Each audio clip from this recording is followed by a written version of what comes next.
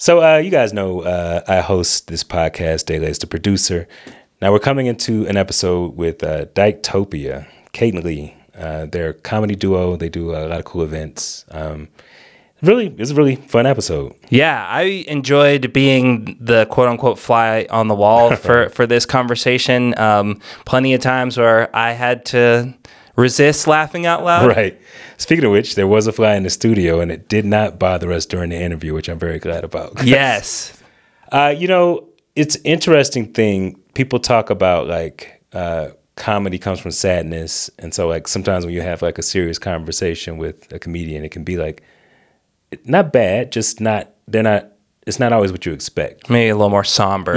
Yeah. And in this case, with both of them, we were able to talk about very serious and vulnerable things, but it was still like high energy and a lot of fun. I feel like I learned a lot about their perspective as queer women in comedy, like their journeys in engaging with comedy, like just a lot of like cool kind of gems in this interview. Yeah, absolutely. And we're both really excited to engage more with Dyketopia and go see a live show. Yeah, definitely. And so hopefully you all will have that same reaction too, and want to follow along on their journey and have some laughs along the way. Yeah.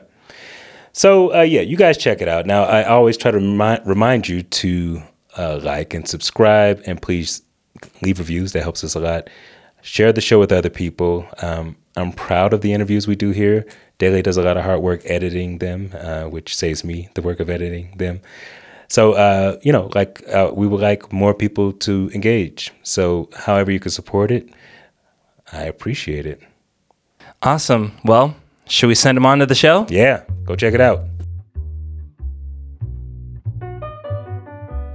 Welcome to How Art is Born, a podcast from the Museum of Contemporary Art Denver about the origins of artists and their creative and artistic practices. I'm your host, R. Allen Brooks, artist, writer, and professor. Today I'm joined by stand-up comedians, co-creators, and co-hosts of the delightfully unhinged queer comedy variety show Dyketopia, Kate McLachlan and Lee Robinson. Say hello. Hi, thank you so much for having us. Thank you guys Hello. for being here. Cool. Okay, so to start off, can you tell us a little bit about who you are and what you do? Yeah, so my name is Lee Robinson. I'm a stand-up comedian here in Denver.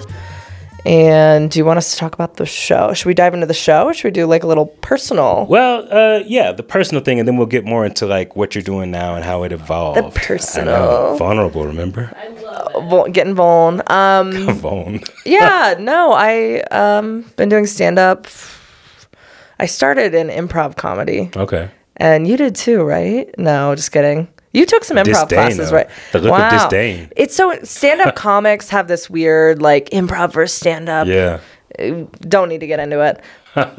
We do a ton of improv in our show. That's like half of our show is all improvised. So anyway, so I started in improv comedy, got into stand-up after I was actually in a stand-up group with Ed Bell, another comedian, and he was like, you have to do stand-up. Like, stop doing improv. But he was actively doing it.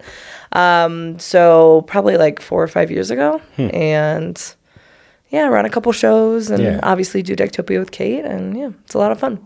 All right, Kate, a little of who you are. Hi, I'm Kate. I'm a stand-up comedian here in Denver. And let's see, I started doing stand-up about 6 years ago in Durango, Colorado, my hometown, a teeny little place. And yeah, I'd wanted to do stand-up like my whole life. It was my dream as a kid was to be on SNL. Oh, wow. That was like I had like an SNL themed birthday when I was 10 and stuff. Wow. Yeah, it was cute. It was really cute. That's so cute. Wait, okay, I want to know like what makes an SNL themed birthday like? I said so. Was it like hats and like, or were there comedy performances? Did you guys do sketches? No, oh man. You would have been an amazing party planner. No, none of these things. I think we just had it on in the background, like best of videos and stuff. That's cool. Yeah. That's really cool. Yeah, it was a treat. Okay, so you're from Durango. Where are you from originally? I am originally from the great state of Missouri. Yeah. Nice. Something no one's ever said before. Technically, I was born in Kentucky, and then my parents hopped over to Southeast Missouri. Tell them your town's claim to fame. Oh, which one? The Cape Girardeau. There's a lot of claims. Many claims to fame. It's like is it notoriety? Sure. I associate notoriety with like Paris Hilton, like fun, but like negative. Like we don't have any. So I'm from a town called Cape Girardeau. Okay. Where the river turns 1,000 tails because we're right on the Mississippi River. All right. But yeah, Rush Limbaugh's from there. Notoriety. Notoriety. That kind of really gives you the whole vibe of, yeah. But I've been in Denver coming up on 8 years, which is wild. Nice. So Denver's kind of hometown now. Okay. So I'm interested in, so you had that SNL party early on. Like what for you guys was the first sort of connection to comedy? Like, do you remember a time when it was like, you saw it and you were like, this is something I want to do, or that it spoke to you really strongly? I have a family that really likes comedy. Okay. My mom was an English teacher and is very witty. Yeah. And loves puns. Nice. And really enjoyed like Tom Swifties and those kinds of things. And then my dad is funny in the sense that he would just say whatever was on his mind. Mm-hmm. And some of the times it was insane.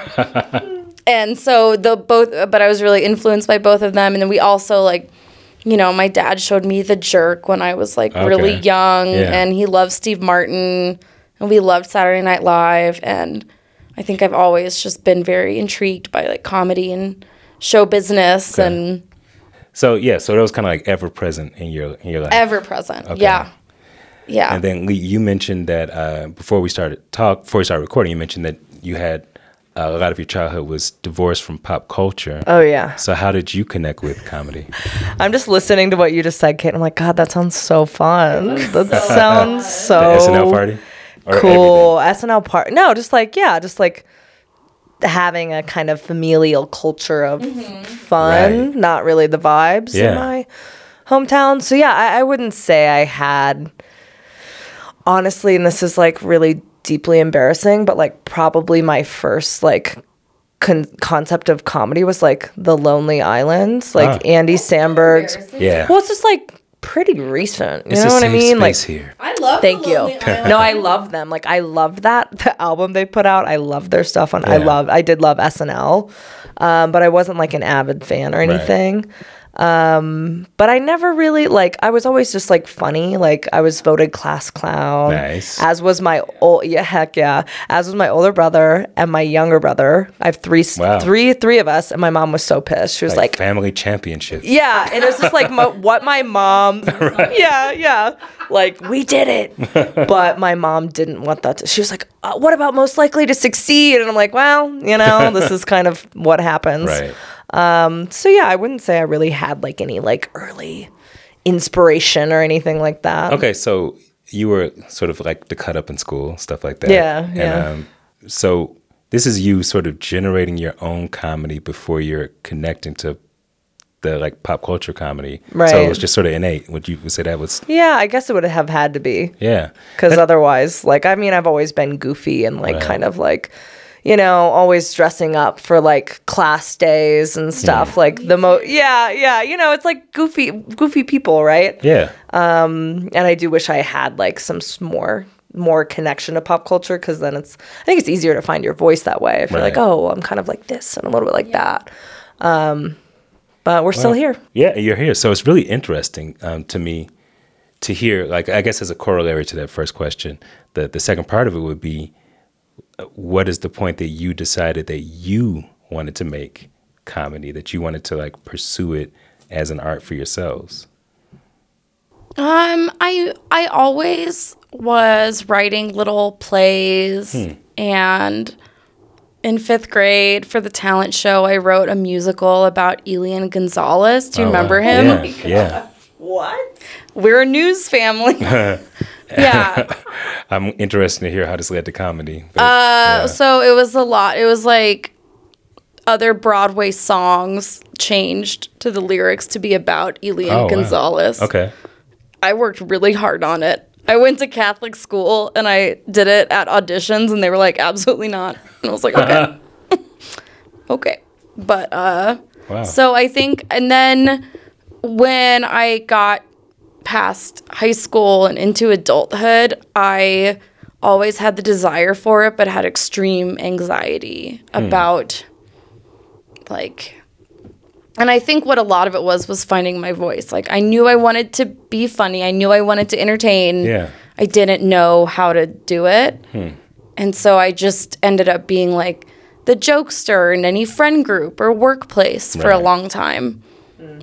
That's interesting. Okay, so you had that desire, but you didn't have a venue, like to express it. An outlet, yeah. Yeah, or even I think I stopped myself from taking it. Like, it was such a vulnerable thing. You have to really put yourself out there. Right. When you perform on stage compared to just like joking around with friends. It was a level that I wasn't confident enough for. I said this in season 1 when I interviewed Janae Burris, that like I think comedy is the only kind of entertainment where an audience is daring you to make them react in a certain way. Mm-hmm. So like if I'm doing music or something, the audience is into it or they're not, you know.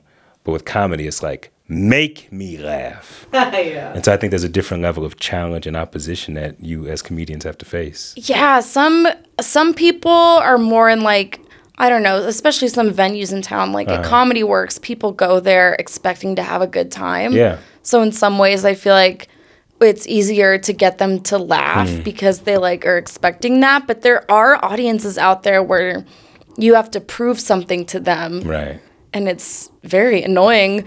Are you here to have fun? Why are you here? Yeah, it's like you paid to be here. Right. Now you're like making me sing for my supper. It's very strange. Yeah.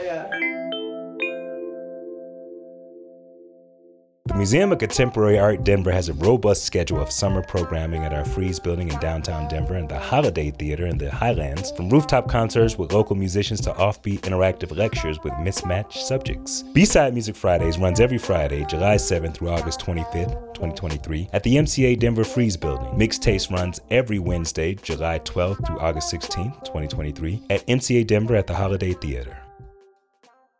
Okay, well, so Lee, how about for you, was there a clear time where you were like, I'm going to do this. I'm going to create comedy for people?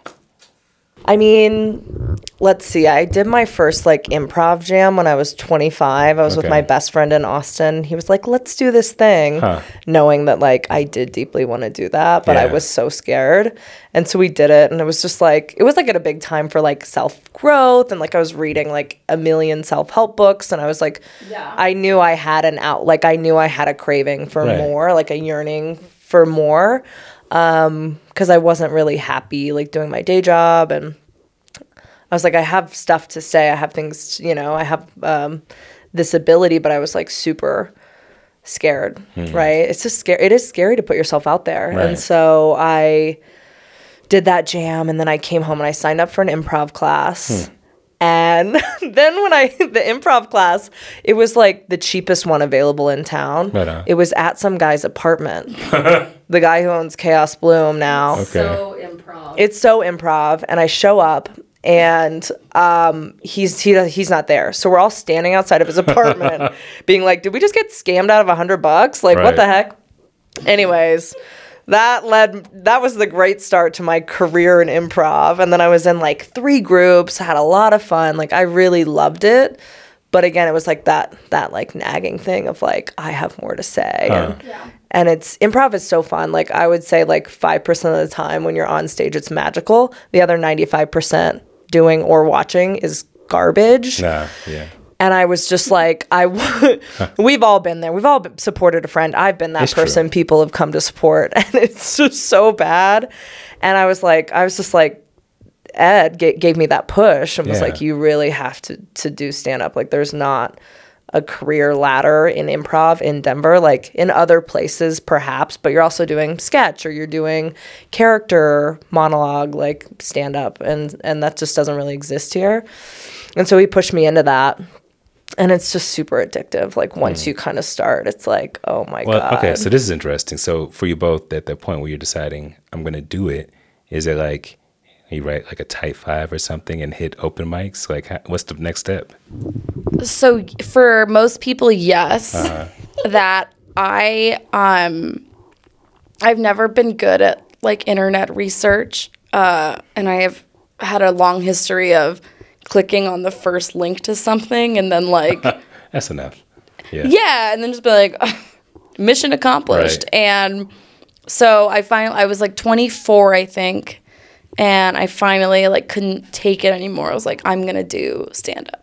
Yeah. Well, and I'm sure you experience too. You joke your whole life, and people are like, "You're so funny. You should do stand up." Right.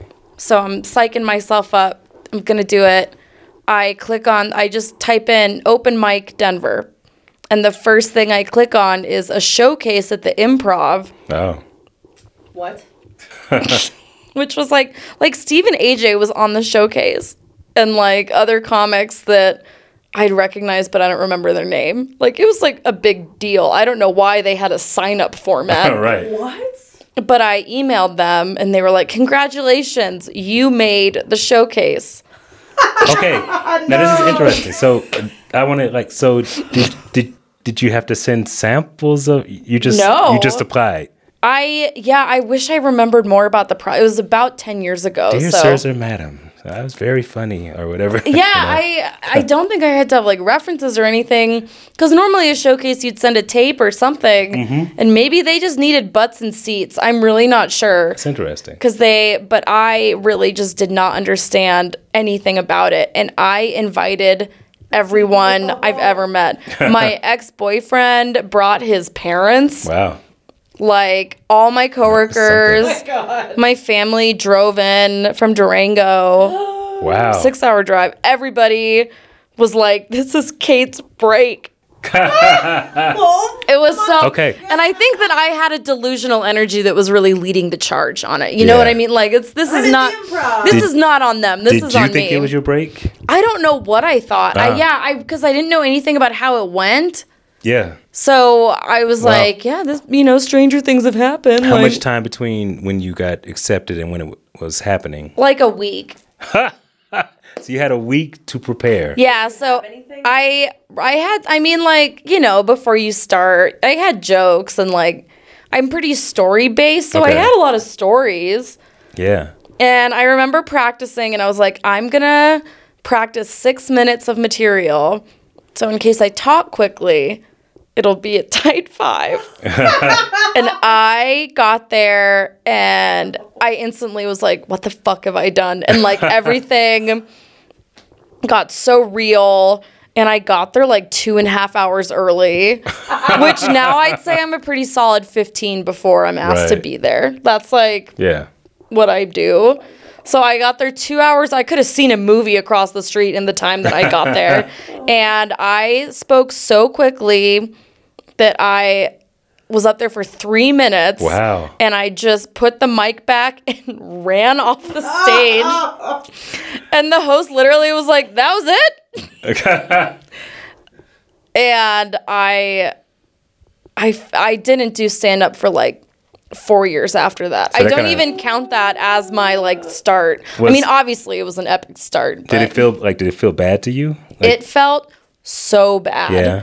Like I was talking so quickly, the lights were so bright. How was the audience? The only thing I remember is seeing my one friend laugh, and I instantly was like, she's just doing this to make me feel better. Like, I don't, we'll never know for sure if she was actually laughing or not because of my mind. The thing that you have to understand is that usually everyone gets their first time at an open mic in a basement where 10 people are not paying attention. Denver Improv is like the Squire or something, right? Like, I'm shook. Like, huge deal. Like, that is, and that's then you crazy. invite. I think that's really wholesome. I think that's so cute. Like, definitely delusional. Right. Delusional. Like, I just can't believe that was your first. I'm surprised you ever got back up and did stand-up comedy. That's pretty epic. Well, I didn't. And then I went to a few other open mics. Like, a few. But no one really talked to me, which is now I completely understand. Because there are new open mic people every day. Right. Unless you're, like, the mayor of photographic memory, you're not going to possibly, like, get everyone down. And I didn't really do it again until I went to Durango, because it was like new town, clean slate. Okay, so now you're like 28? Yeah, I'm 28. Okay. And so you do it in Durango. I do it in Durango. Oh my God, that's such good math. I just turned 28. You're so cool. But gay people are really bad at math. So I'll let that be your quote, not mine. yeah, you should name the episode that, right. And then with your picture. Yeah. Right. That should be your merch if you don't have any. Okay, so was it just a regular, like, did you get encouraged to do it? Was it just you just decided to try it again? I was still cracking a bunch of jokes, and like, everyone I had ever met was at that first show, so they were asking follow-up questions, like, are you doing this again? Like, what's going on? Yeah, it's been 4 years. Like, you seem still very interested in it. Right. And my anxiety was just off the charts. I could not, nothing about it brought me joy at all. And open mics, you wait there for like 3 hours sometimes to go up there for 3 minutes. Right. Audiences aren't listening. Yeah. I had no idea, but Durango had a really different scene because it's such a small town that because there just aren't a lot of things to do, shows or mics are like an actual event that people come to. So there were audience members. Yeah. And there were only like 10 other comics in town. So they noticed that someone new was there because, like, obviously. Yeah. And it was just a much more wholesome scene. And I couldn't do comedy today if I hadn't gone home. I would have just. Wow. Yeah. Not really done, because it was and then for years, no one was invited to my shows. Yeah. Like. Because you felt like you had to. Yeah, well, I was like, I'm not doing that again. I've been once bitten, twice shy. Right. So, yeah, about 2 years ago, people were allowed to, like, come see me. And now it's, like, it's sweet when friends come. That's really cool. It's to the point where friends, like, don't care as much with every show I'm in, which I think is okay. Yeah. It's happening regularly enough that they're like, we'll get you next time. Okay, so it's cool to hear the journey. All right, so then, like, what was the first significant one like for you? Well, what's funny is the first open mic I went to, Janae Burris hosted that. Oh, nice. At the Black Buzzard. Fun. In the basement of Oscar Blues, and it was the same thing. It was just like, no one wants to be friends with me. Yeah. It's so, like, it's a really weird, isolating experience starting out. I remember Sarah Benson. I don't know if you ever knew her. She lives in, like, Vermont now. But I saw her, and she was so sweet, and I just walked up to her. And I think this wasn't even at the first mic, but one of the first mics, I saw her coming around regularly, and I was like, hi, do you want to be my friend? You're so brave, dude. Well, I was just like, it was just like it's a miserable experience. Yeah. And, like, especially when no one knows you, like, there's so many people, so it's a total grind. And, like, that was, like, 2019, maybe? I started at, like, the very end of 2018 into 2019, and then I just, like, hit it. Like, I worked in Boulder, and so, like, there would be nights where I would, like, do a mic in Boulder, go up to Longmont, and then drive down to Denver and do 3 in a night. And now I could never imagine doing that. Like, Robin Williams used to. I mean, if I could get 3 shows in a night, absolutely. Yeah, right. But 3. Open mics. I got 3 paid spots. 3 paid spot. Oh, honey. But yeah, things have just changed after the pandemic, I think. Like, there's so many less mics. Oh.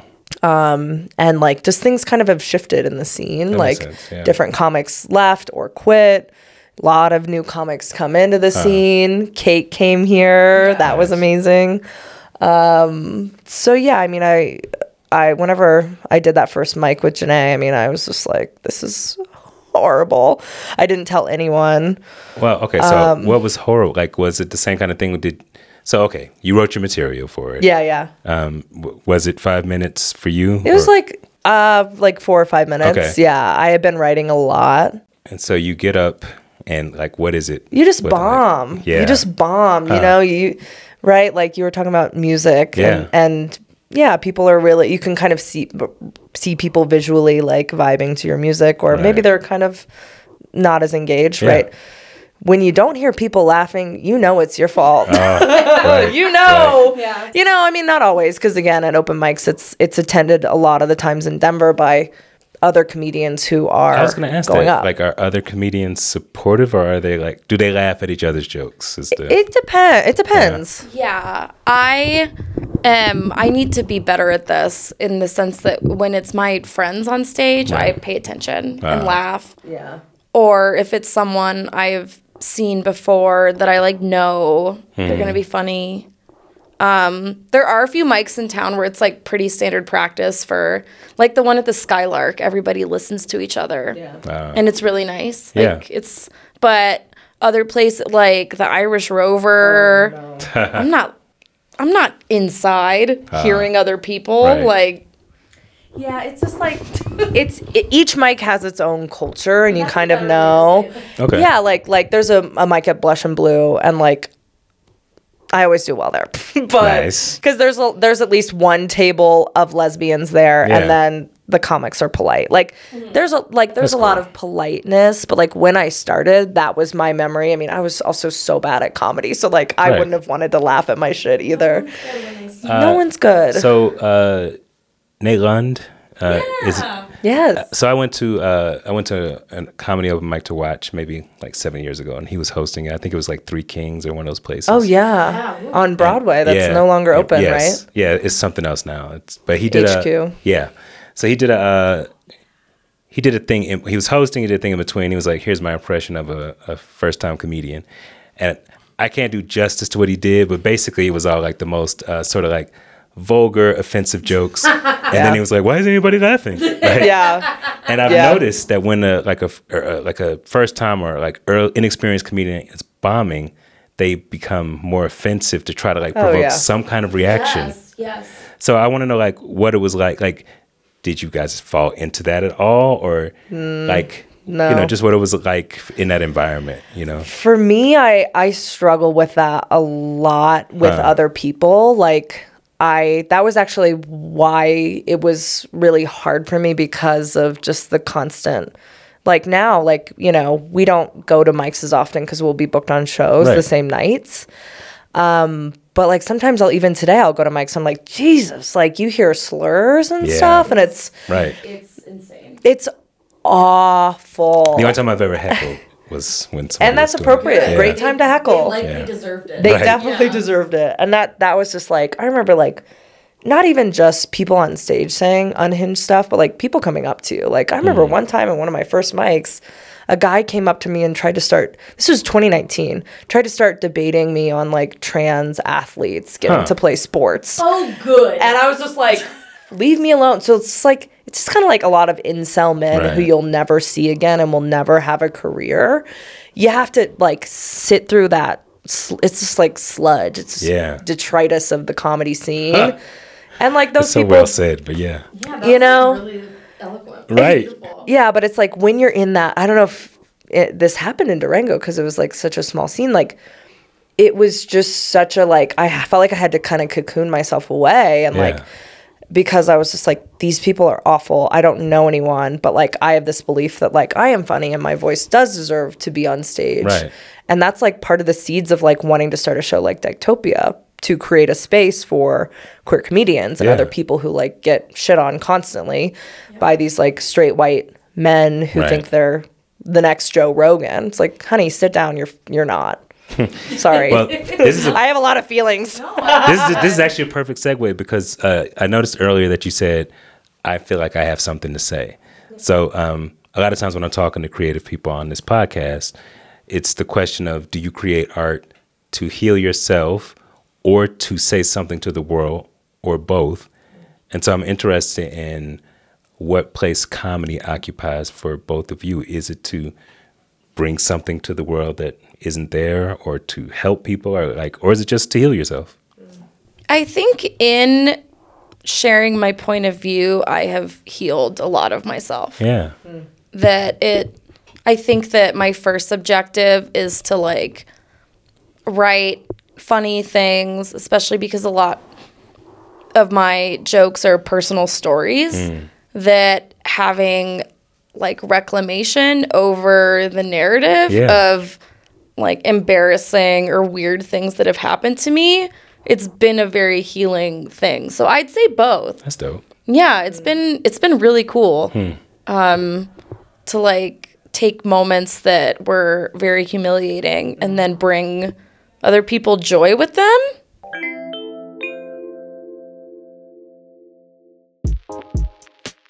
MCA Denver at the Holiday Theater is a year-round performance and event space that is an extension of the Museum of Contemporary Art Denver. The Holiday is home to a spectrum of creative expression, including original productions, live music, film screenings, artist talks, and serial programming like Mixed Taste and Cinema Azteca, as well as performances and events presented by other cultural organizations. The theater is also available for private rentals. Visit mcadenver.org/holiday-theater to learn more. In the process of like just trying to be silly, I've been able to have more control over the narrative of my life. Yeah. And that's been very powerful. Like I didn't expect it because, you know, my objective has always been just like make people laugh. Right. So, I love yeah. I love your stories. They're so good. Oh, that's very nice. I've made a lot of mistakes. Not to draw So from. lots to draw from. That's good. A good repository. Let's see. So it's heal yourself Versus, or heal the world, basically. Well, I've got a lot of jokes on fisting that I don't think really fit into that category. Fisting has its Wow, you had to act it out. Nice. I'm sorry for people. Sorry for people who are just The folks at home. right, who are just listening. Yeah. You might want to go to the YouTube for that one. Yeah, go to the YouTube to see Kate's inaccurate portrayal of fisting. It's not okay. Here's my thing. It didn't seem very fisting has arousing or a elegant. branding problem because you don't punch. But we don't need to go in deeper because There was a He-Man character Yeah. named Fisto. Fisting. Really? Oh wait, what? Yeah. What does Fisto look like? Yeah, he had a giant metallic fist, and it was like Masters of the Universe. Queer and icon. His name was Yeah. His name Yes. was Fisto. We gotta look him Yeah. up. So you're welcome for that. Fisto sounds awesome. Okay, back to me. Yes, healing. Back Right. to me healing the world with comedy, like Bo Burnham said. Yeah, it's so funny because like Bo Burnham does have that song about healing the world with comedy, and I don't know, like I don't like think that I think Dyketopia can be a really healing place for queer people to come and like laugh, because a lot of people have never been to a comedy show, or they have been and they've had bad experiences where, you know, you're the butt of the joke, right? So I think, you know, not to like blow smoke up our own, you know, thing, but like I think that it can be, and like I love doing the show with you, and I love that we get to have a space where queer people can have fun and laugh and be safe. But I do think it's healed me personally. Oh my God, like so much. Like That's really dope. yeah, it's like a beautiful thing. Like too. the community is healing. You find your voice through comedy. Right. You can like be comfortable and become like someone you never thought you could be, which is really cool. Yeah. Okay, so I say this as an outsider, like somebody who's never done stand-up comedy, but it seems like so much of comedy is about identifying an essential truth, like shining light on the truth that people haven't gotten to. I often say this about art in general, that art takes these intangible things and makes them tangible so that we have a way to confront or find our way through them. So even if you had like jokes about fisting, for example, like if that's something that people feel shame about or haven't been able to discuss, the fact that you are able to bring it into like regular life, real life, becomes healing, you know? Yeah. So I want to know, is that you're like, when you guys are writing stuff, are you trying to express a truth to yourselves? Or are you more just thinking about what's funny? We are absolutely insane. We get That wasn't one of the together and choices. we just we're not there's no like, I mean, I wouldn't say like we sit down and we're like, how are we gonna have an impact on people? We just what do we think is funny? What's the most ridiculous thing we could think of? Like in our last show we partnered with Cheer Colorado, a queer cheerleading group. And they wrote us a custom chant, and they came out, did a full routine. We came out, did like thigh stands with them. Wow. And we were doing a chant about strap-ons. They had the they had the STR. It just every time it's really just like, what do we think is funny? Right. And our audience will go along with it a lot of the times. Huh. I think to me, a lot of what makes comedy moving is when people are their most, like, not relatable, but themselves. Like, that's always comedy writing advice, is to make it really specifically about you. And that ends up, that's what makes me laugh the most. Like, Being real. like, do you know John Mulaney? Yeah. Did you see his most recent special about, did you see Baby J? I'm just asking everyone in the room, for those of you that are, did you? But People at home, have you seen it? yeah, tell me. And it's all about his, like, stint in rehab and divorce. Wow. And it's so funny. I'm not making it sound funny, but it was one of the best. Because it's honest and true, right? It was so honest. It was so true. That's what everyone loved about Richard Pryor. Oh, like Tig Notaro. Oh, yeah. That's what everyone loves about Tig Notaro. Yeah, did that routine, like right after finding out that, like a cancer diagnosis? Yeah, cancer, but then also she went through a breakup. Yeah. And then she also had some other issue like all going. these disasters, and went on stage. Yeah, I think that's. But I think the empowering thing for people who are watching or listening is that, oh, I've never had words for this. Oh, somebody else feels this. Somebody else has experienced. Yeah, and so it's not. And by speaking about yourself and your experiences, that I think is what is a much more broad access to people than trying to, like, please everybody. Yeah. Yeah. You know? Yeah, because, like, I lost it. Sorry. That's all right. Well, I was just going to agree. well, then I want to say, so you did stand-up comedy on your own for like a couple years each. Would that be right? And then combined your powers to create Dyketopia? Yeah, yeah. So I would love to I hear was like, how that hey, came you together. seem like a huge fucking idiot. So am I. So I prefer the term clown. Okay, I'm sorry. Yes, I forgot your extensive clown work. how did you guys meet? So we met through a friend, Kate Strobel. She had us, we all grabbed beers when I first moved to Denver. Okay. Because Kate was a friend of mine. And then I told her I was moving to Denver, and she wanted to introduce me to other comedians. Nice. Yeah, and I'm very thankful. And then we didn't really hang out, or we weren't on any shows together. Then I booked you on a show. And then you booked me on a show. Nice. And I had bought this, like, gag gift of Barbie tarot cards, which I don't know anything about tarot, really. Yes. But I brought them because I knew there'd be other gay people on the show. And that's a big part of the queer community, is, like, tarot and astrology. I was like, tarot or Barbie? I didn't know, but okay. Barbie. Honestly, Oh, both. both, actually. Crossover. Nice. Yeah, so I was a little ahead of the time, you could say. This was in 2021. And then we were just, like, joking at the show about if maybe doing a show of doing, like, fake tarot readings. Yeah. And then, I mean, what you grew know from there. more. Not you don't know more, but you have more to add. You were there. I wasn't. Associated. What are you doing?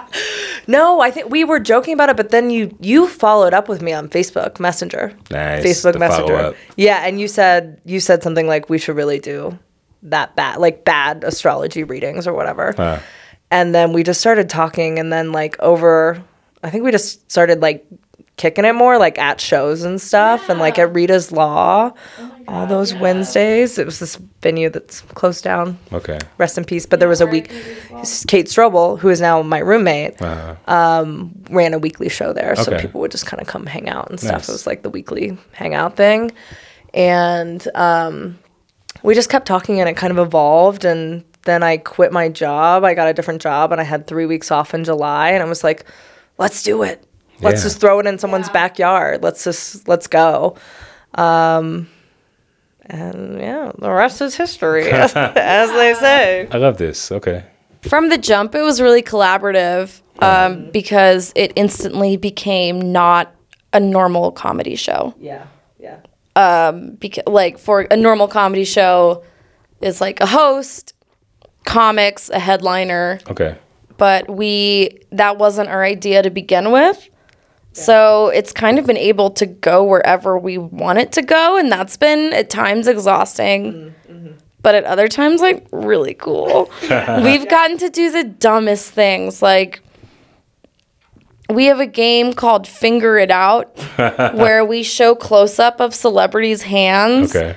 And someone in the audience has to guess What's a lesbian? what queer celebrities' hands it are. We have this game that we've done twice now called Battle of the Signs, where we just get one person from each astrological sign to like compete against each other and like egg tosses and shit. Like we get to really just paint with all the colors, and it's been very nice. Sounds epic. I just want to acknowledge the word lesbian. It's my first time hearing it. Yeah, it's a lesbian. You'll have to come to our show. You'll have to come. Down. Yeah, come hang out. Right on. It's my parents came to the last one, and that was their first time seeing me do comedy ever. How was that for you?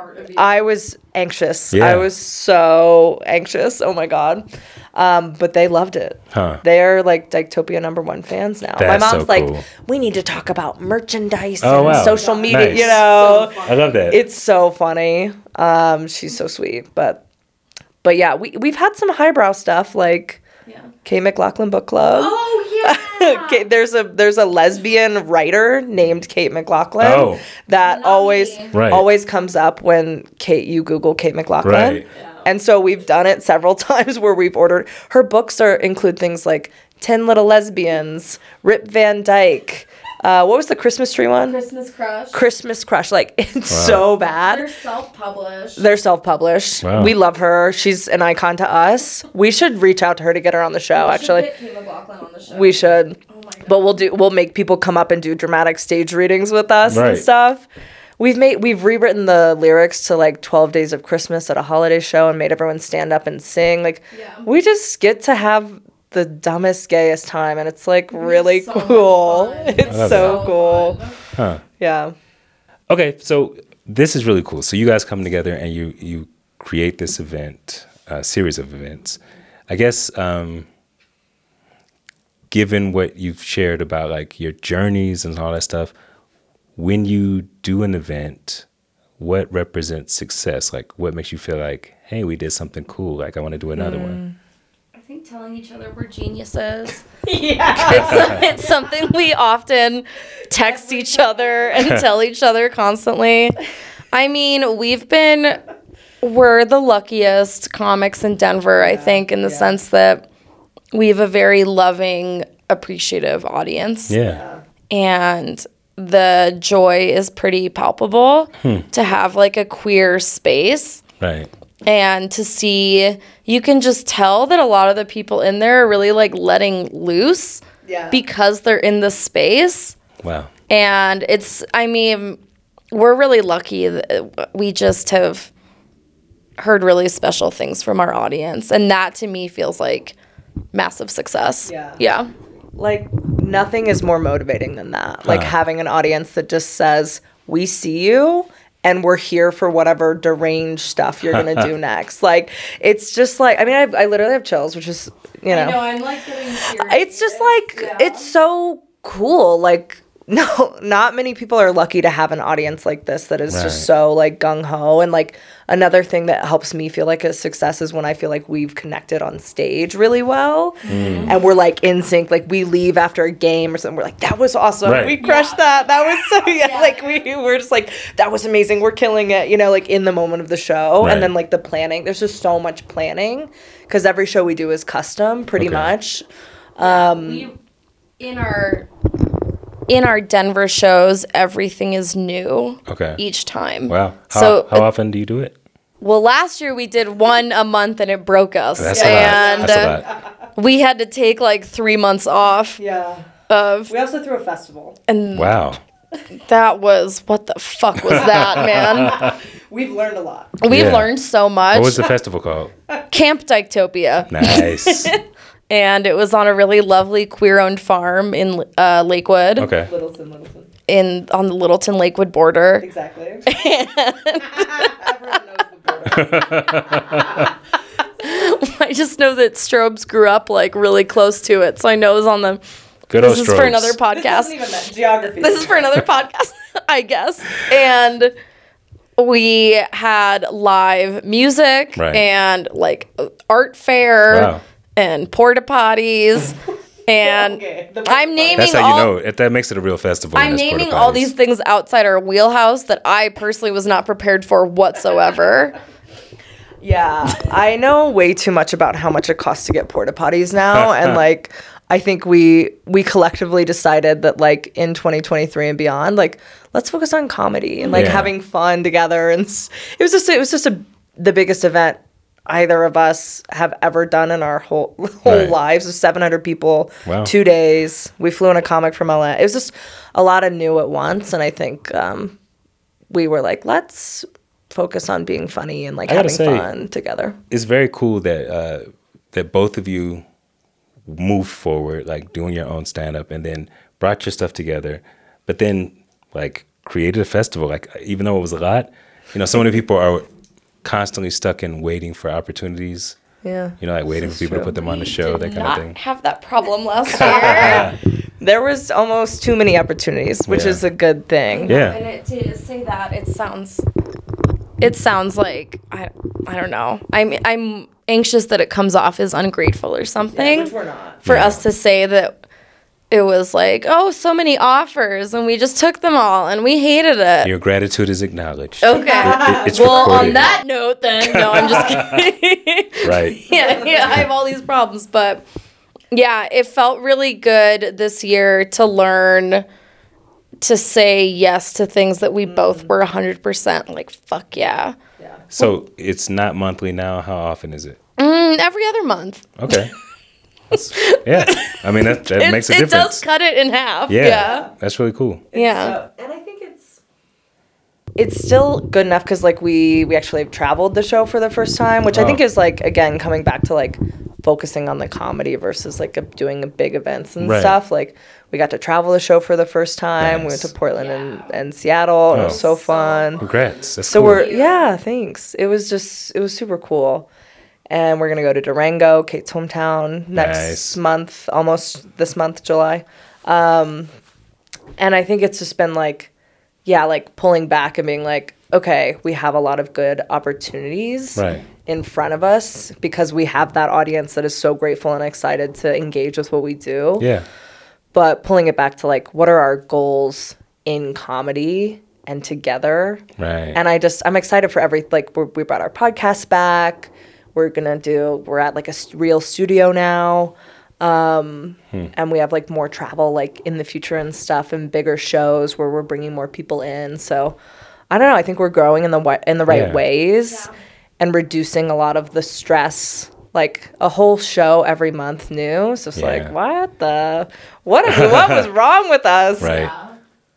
Well, I think maybe you guys can relate because you're also in the arts that sometimes it feels like if you don't take every opportunity, you're going to miss out. Right. And I talk about this with my therapist constantly, that like opportunities are buses, not like the last chopper out of Vietnam. Like it's not.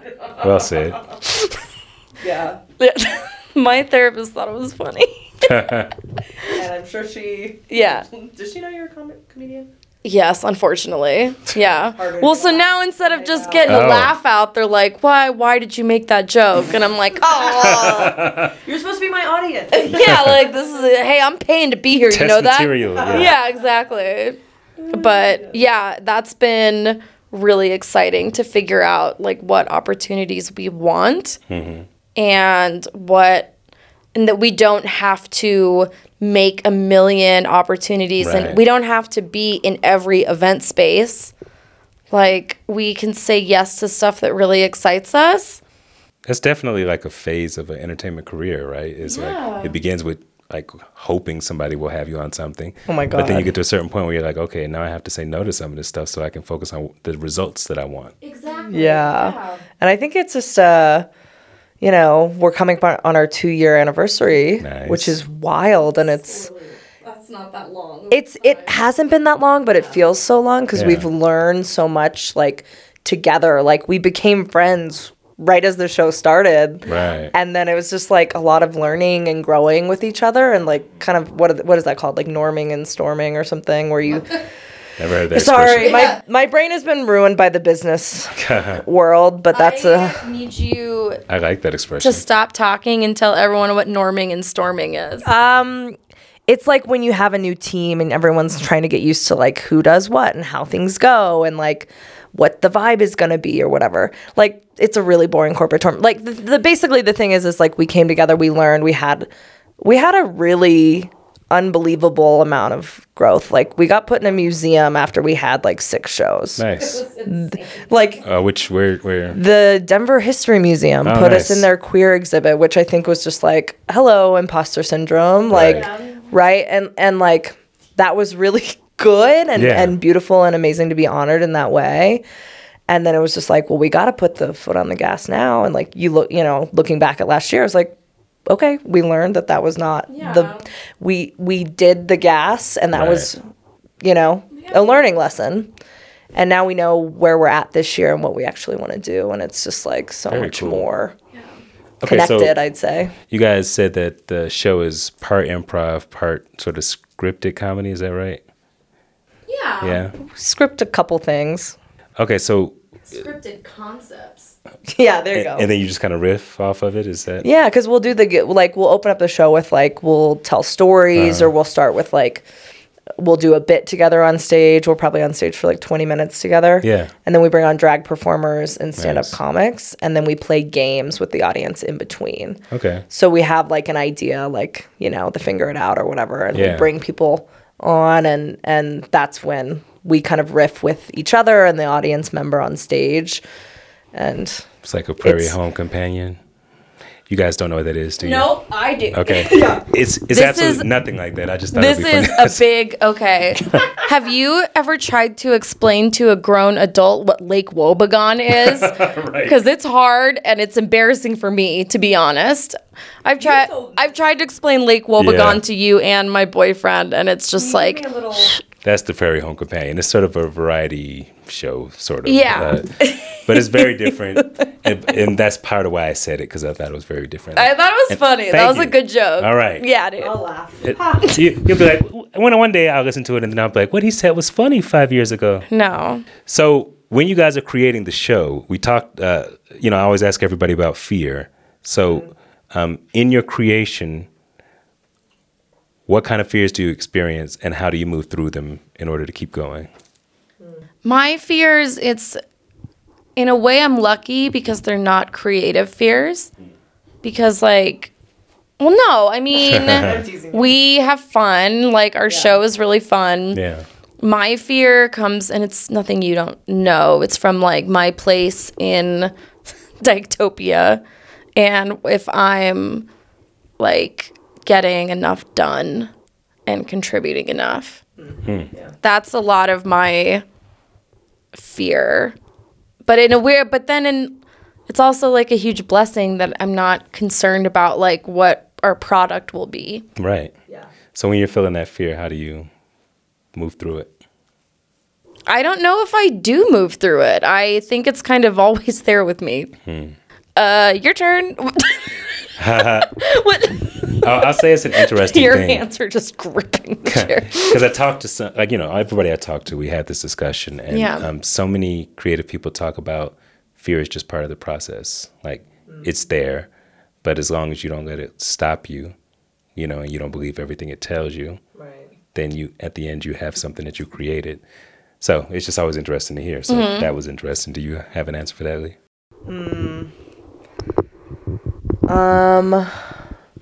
I don't know. I think I do. I agree with what you said about the creativity. Like I feel like I trust like our creative process together, and I know we will come up with something amazing. Yeah. And fun, and like like that doesn't really stress me out. I think it is just like it's like the other side of your coin. It's just like there's just a lot of logistics with running the show, and Right on. I was traumatized at an ad agency at an early age, so I'm pretty able to send emails and stuff. But we're coming along. We're doing great. We've changed so much. Like Yeah. Oh my gosh. in the past year, like we've grown so much as a team. Yeah. And like I think we both know how to support each other better. Yeah. On And it makes a stage huge and in difference. business. Exactly. Yeah, Yeah. and it's actually changed. I think our onstage chemistry is better, Way better. than ever, too, because we're communicating about everything. That's cool. And it's been really exciting. I love that. We set up an LLC last year, and that was Broke my fucking brain. That was a lot. Yeah. Okay. so we set up an LLC, and then it was just like taxes. I was just crying about taxes and crying about a lot of stuff, which is just like at the end of the day, like I don't know. I feel like we've also kind of handled a lot of like the unfun parts of a very fun thing. Yeah. And then we get to be connected as friends and people and creators and have the time to say, okay, yeah, we are going to bring on a cheerleading squad. We are going to bring out this friend from New York or whatever. And I think getting past a lot of those like bumps of setting up a lot of that stuff and like learning how to work and support each other better, has opened up the creativity even more, which is really cool. Yeah, because so often the business of art drains all the energy Oof. so that you can't do the art. But it sounds like you guys are finding a pretty good balance with that. We're working. We're working on it. Is better. Yeah. Okay. Oh, you gonna say something else? We both have like pretty debilitating ADHD. Lee functions better in a corporate world, but it doesn't sound like by choice. So unfortunately, you know how to do stuff. Yeah. I know, but it's like, and then I've got a huge like level of anxiety around not being good at more like traditional corporate stuff, and then that makes me like worse at just contributing at all. And nothing Lee doesn't know. Every day. We discuss this constantly, but every day. yeah, it's been pretty. We've had to overcome a lot of mental stuff. Yeah. Okay, but I want to brag on you. You booked a theater for us in Durango. Nice. I did. Congratulations. Kate booked a theater. First theater I booked. Got us an alumni discount too. Can you believe that? Nice. Go Skyhawks. So I think I don't know. I'm gonna get you a cake.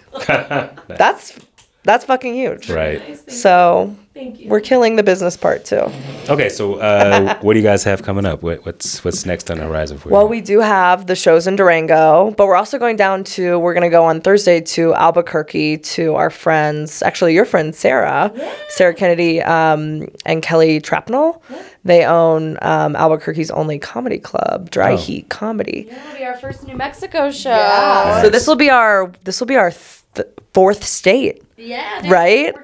We're checking them off. Wow, that's real cool. So we'll do that, and then we'll pop up to Durango for the weekend. And we have our 2-year anniversary show, August 25th, also so cool. at the O. So, and then do you want to talk about the podcast? Yeah, so Lee and I run a podcast called Dyketopia, the podcast. You guessed it. And it started out with structure, and now it's just mostly our thoughts on gay pop culture. Okay. Which is fun. And I'm loving it, dude. We're having a good. Do you know what the ultimatum is? Mm-mm. Well, you'll have to listen to our pod. Daylight Yes. It's really nuts. It's a dating show that's not good. Like the format's bad. Okay. But it was an all queer cast. Oh wow. So every lesbian was like, "This is who I am now," and everyone just really held on to it. Huh. So, did you see that Tiff and Vanessa were at Town Hall last weekend? Tiff and Vanessa. You gotta catch up. It sounds like From the ultimatum. right. I was invited a year ago to be on Married at First Sight. I turned it down, but Why? Why'd you turn it down? I thought you were an artist, Right. but Perfect avant-garde. it was so surreal to me because it was like a producer specifically to my name, R. Allen Brooks. Wearing like gave her cell phone number. I looked up on IMDb. It was like legit. But I was like, what in my work or life makes me a person that you would approach? And it's just not my thing. But now I'm so interested in watching the Denver season. I don't know when it is there a premieres. Denver season of it Married must at be First if they were Sight? asking me to do it. Okay, Yeah. I've never seen the show. Yeah. I mean, I can guess name what says it's it all, about. right. Yeah. So you literally just get married to someone Yes. at first sight, and then I you guess, have to be a certain type of. Yeah, I guess It's- they match people And then, Okay. Good. But they don't see each other, or meet each other, and they meet at the wedding, and it's a legal wedding, and you have to get you have to get divorced, really, if you don't want to do it. Yeah, it's a whole thing, and it's several seasons in, and I'm sorry for everyone who wanted to see me on there, but they were recruiting for the new season of Love Is Blind in Denver. Oh wow! And I am really looking forward to seeing that. And I hope I know at least one person. That would make me watch a show like that. I don't do that usually. I want to know one person on there so bad. Well, a big dream of mine is to be invited to one of the Love Is Blind weddings. To be where they you find out if they're going to get married or not. That's a huge bucket list thing. Wow. Now that we've been to 4 states. Right. You're going to need to get a completely different group of friends. Let me just tell you that. You have really wholesome, good, connected friendships. Yeah, I have really good You need to go out more and just meet the drunkest girls on earth. Yeah, you got things to do. All right, so I always end by asking 2 questions. The first is, where can people find your stuff or interact with you online?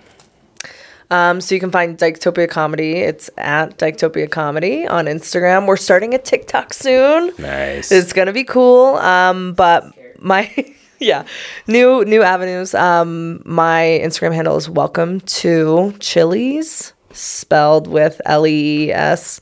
I don't know, man. And we also have websites. You can Google us. Okay. And then my Instagram is Kate Gluck Gluck. It was a nickname in college that I was like, this is going to last forever. And it hasn't. But I think Gluck Gluck is actually easier to spell and pronounce than my last name. So I'm not too worried about it. You're not the first. That's so funny. You won't be the last. Right. It's for real. No one gets it. I will. Okay, so then the final question is, what is inspiring you these days? What movie, TV, whatever? What are you watching, reading that's inspiring you creatively? I just finished The Bear, season 2. Have you watched it? I was in Philly with my cousin. We watched the first 4 episodes of season 1. Yeah. We just started watching. It's fantastic. It's so good. Yeah. And I was really cool to see another medium of people really trying and caring through the food. Right. And it's a really powerful show. I'm totally inspired by it. And then I also, Boy Genius is a band, and I've been listening to their new album a lot. Love Boy Genius so much. They're so good. I don't think we were I was talking about being in a book moment right now. One of the books I bought at the gay bookstore in San Francisco was The Diaries of Lou Sullivan, who is an early trans masc activist and writer, author, icon generally.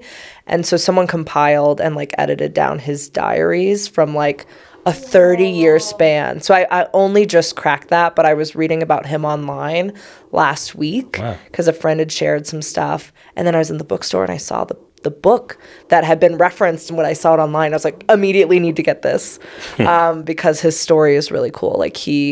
There was the lesbian magazine On Our Backs was one of I don't know how long it ran, but they had personal ads in there. And one of the ones he ran was around hey, send in a couple bucks and I'll send you my magazine on FTM, female to male transitioning or whatever, which in the 80s was huge. He wrote and compiled this whole guide for trans people. And that was what I was looking at. And then I read about his diaries and stuff. And then I saw the book and I was like, oh my God, it's amazing. Is he still with us? I don't think he is. I don't think he, I know he's not. Sad ending to his life, but yeah, so I don't know, I've just been feeling this month I've been I always just kind of get into a kick of I want to read more queer literature and authors, and for that to happen I was like, oh, perfect, I'm in this gay bookstore with all these amazing authors, so I'm just feeling really inspired by that right now. Yeah, very cool. I'll end it too. All right, I always love that question because I always get to hear about things that I don't know about, things to check out and stuff like that, so that's cool. Hey, I appreciate you guys being guests. It was a lot of fun. This was so fun. Thank you for having us. Yeah, we really appreciate it. We had the best time. Thank you. Likewise. Right on. Special thank you to today's guest, Dyketopia. Thank you to the listeners. If you're not already, please be sure to subscribe to How Art is Born wherever you get your podcast for more episodes. And if you can, leave a review. It really helps us out. Check out MCA Denver on YouTube and subscribe to the channel to watch the video version of this podcast and get behind-the-scenes clips from today's episode. Visit MCA Denver's current exhibitions, Tamashi Jackson Across the Universe and Anna Sularkis, Indigenous Absurdities. How Art is Born is produced and edited by Dele Johnson and executive produced by Courtney Law. Additional thanks to Rachel Grammas for their work on marketing support for this episode.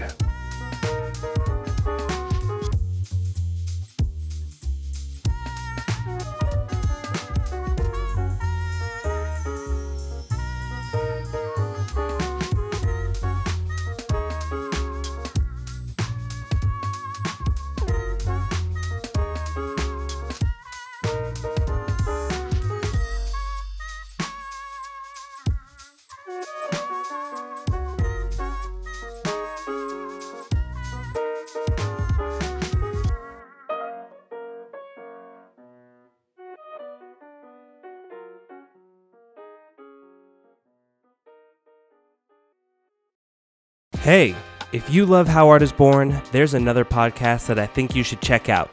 It's called Off the Walls, and it's all about the people and stories behind Denver's street art. In each episode, you'll meet artists, activists, and other Denverites to explore some powerful murals around town and why they matter.